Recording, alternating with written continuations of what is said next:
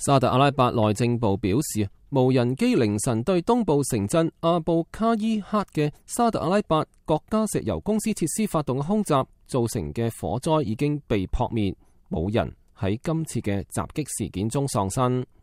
也門胡塞民兵組織嘅一名軍方發言人聲稱對無人機襲擊負責，但尚唔清楚無人機係咪嚟自也門。沙特阿拉伯電視台仲報道話，東部城鎮阿布卡伊克嘅兩處主要石油設施遭到襲擊之後起火，目前火勢已經撲滅，不過冷卻咗呢啲設施嘅行動仍然喺度繼續緊。沙特傳媒報道話，襲擊發生喺當地時間星期六凌晨4點鐘左右。阿布卡伊克嘅居民發佈嘅一段視頻顯示，襲擊發生嘅時候，似乎係沙特嘅高射炮向空中對無人機開火。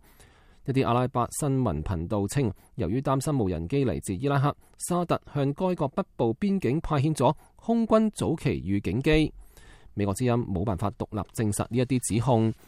也門胡塞武裝嘅軍事發言人薩雷上校宣稱，對無人機襲擊沙特石油設施負責，並誓言如果沙特聯軍繼續對也門境內目標發動襲擊，將會增加無人機襲擊嘅數量。佢話10架胡塞無人機星期六清晨襲擊咗沙特阿拉伯國家石油公司喺沙特東部嘅2個石油設施。佢表示呢啲襲擊係對佢所講嘅對也門持續不斷嘅封鎖同侵略罪行嘅回應。